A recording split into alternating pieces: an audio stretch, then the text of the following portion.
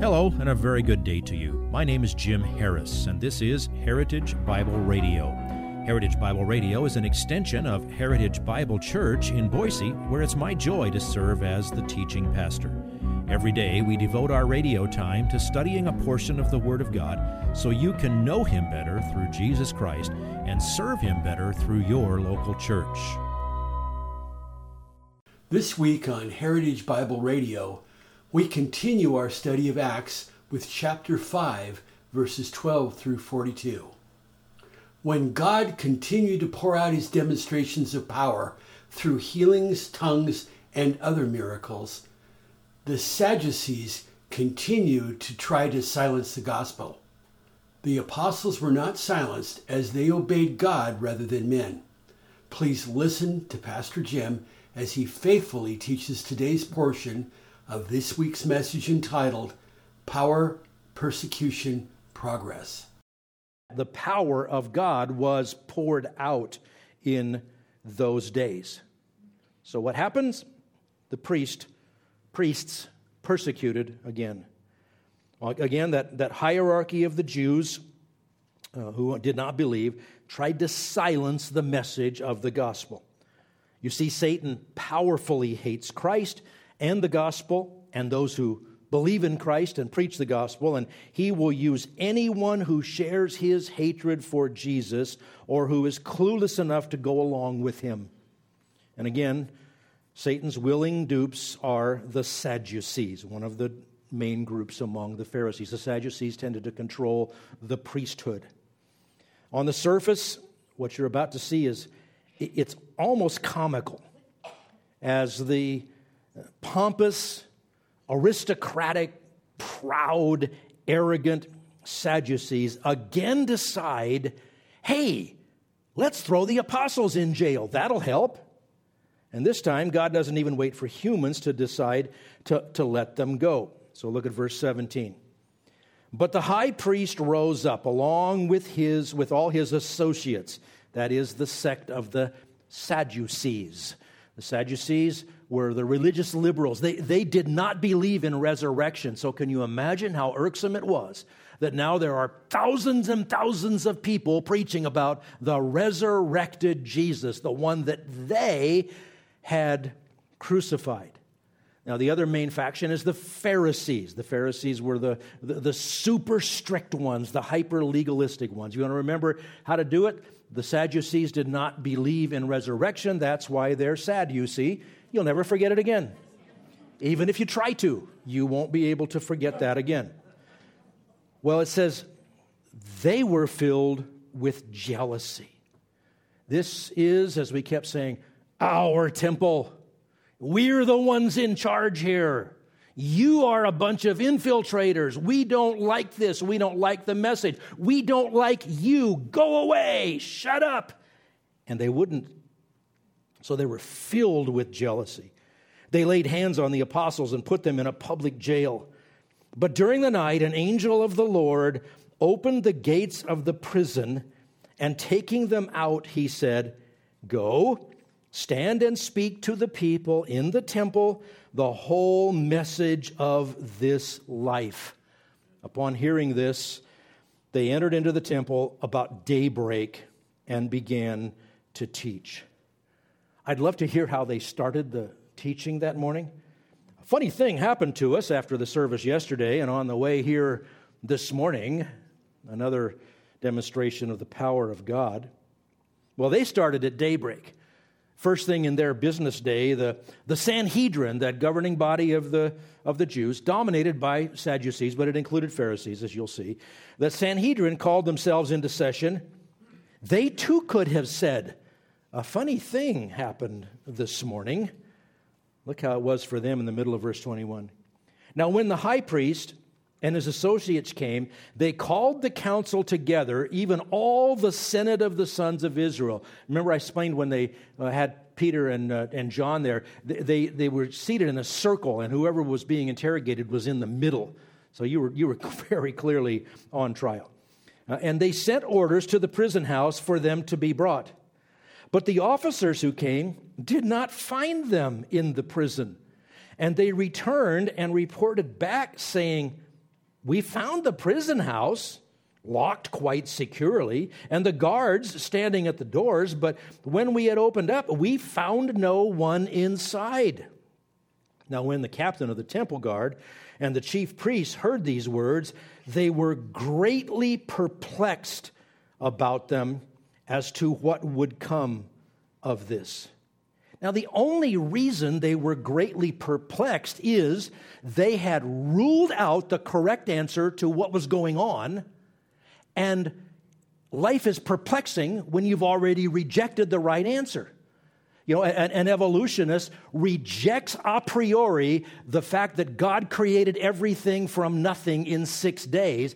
And so he's ruled out the answer to the question. And he says, where did it all come from? Well, we never see it happen, so it must take a long time. So it was billions and billions of years. And it's absurd that you get greatly perplexed when you've eliminated the answer before you face the question. And they're so entrenched in their fossilized unbelief and their pride and their pomposity, it was perplexing. Now, we know what they should have said. It should have been something like, guys, remember that empty tomb? Well, those same guys that keep talking about Jesus and his resurrection, now they've left behind an empty jail too. And they're still preaching. So look what happens, verse 25. "But someone came and reported to them, 'The men whom you put in prison are standing in the temple and teaching the people.' Then the captain went along with the officers and proceeded to bring them back without violence, for they were afraid of the people that they might be stoned." Now, if you're trying to prove you're the big tough guy in town, if you're trying to prove your authority, and you can't keep 12 unarmed, peaceful men in jail any better than you can keep a dead body in a tomb, even with the help of soldiers, you got a problem. They're in a pickle here. So they had to proceed with an extremely uneasy caution. They were so filled with jealousy, they were so frustrated that they might have resorted to anything, even death, to silence the apostles. But the people in general were insatiably curious about the miracles and the changed lives of all the people they were seeing. And the disciples were unwavering in their commitment. So the Sadducees, whom we know would resort even to murder, they worked for a year to try to get Jesus killed, would do anything to defend their turf. So they were afraid they might be lynched if they got physical with the apostles. Now, a couple of comments there. One, observe that angry, proud, unbelieving people who will resort to violence automatically assume that everybody else thinks like they do and they would do the same things. They were so full of anger, they were so full of jealousy, they were so murderous, they assumed that if they did something, the other guys would murder them. That's how people think, and it's sad. Observe also that the apostles did not resist or protest. That could have become an ugly scene if they did. They could have stirred up the crowd, but they didn't. They could have demanded their rights, but they didn't.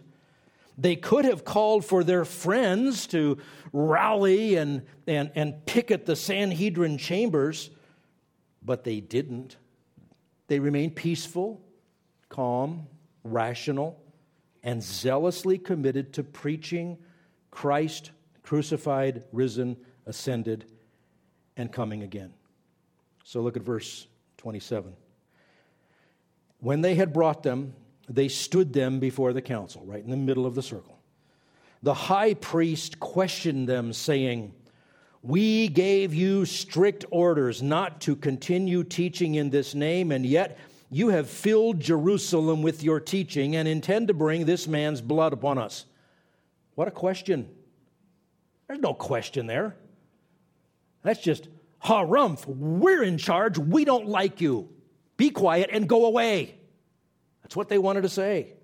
And what infuriated them so much, you realize they actually accidentally gave a supreme compliment to the apostles. You have filled Jerusalem with your teaching. Hey, good on us. Praise God. The Holy Spirit is at work. Now, I'm sure there's some hyperbole in there, but hyperbole doesn't make sense unless there's some truth behind it. And it's true that wherever anybody might go in Jerusalem in those days, they would encounter Christians, and they would be out in the open in the most visible area in the temple where they met day in and day out. And it's also interesting to notice that even the Sadducees were paying attention to the public preaching. They knew that Peter was right when he said they had put him to death. They knew he was right because, well, they did. So their fulminations were nothing but a tacit recognition that they were actually understanding the message. And that makes it all the worse because they were rejecting with full understanding. Yes, Peter was saying, his blood is on your hands. You put to death the Son of God. So the power poured, the priests persecuted, and the preaching persisted. There's no surprise here. The apostles were undaunted. Their defense, their answer to the question that wasn't really a question, was exactly the same as what they had said earlier and why they had returned to preaching even that very morning. Look at verses 29 to 32. But Peter and the apostles answered, "We must obey God rather than men." If you would like this message on compact disc, let me know and we'll send it to you. You'll receive the entire message, not just the portion on today's program. You can order by phone at 353-4036 or by writing to us at 7071 West Emerald, Boise, Idaho, 83704, or on the internet at hbc-boise.org. Heritage Bible Radio needs your prayers and your financial support. Once again, you can reach us online at hbc-boise.org or by telephone at 353-4036 or by writing to us at 7071 West Emerald, Boise, Idaho, 83704. And if you need a church home here in the Treasure Valley, I hope you'll visit us any Sunday at 7071 West Emerald. For Heritage Bible Radio, I'm Jim Harris. See you next time. Bye-bye.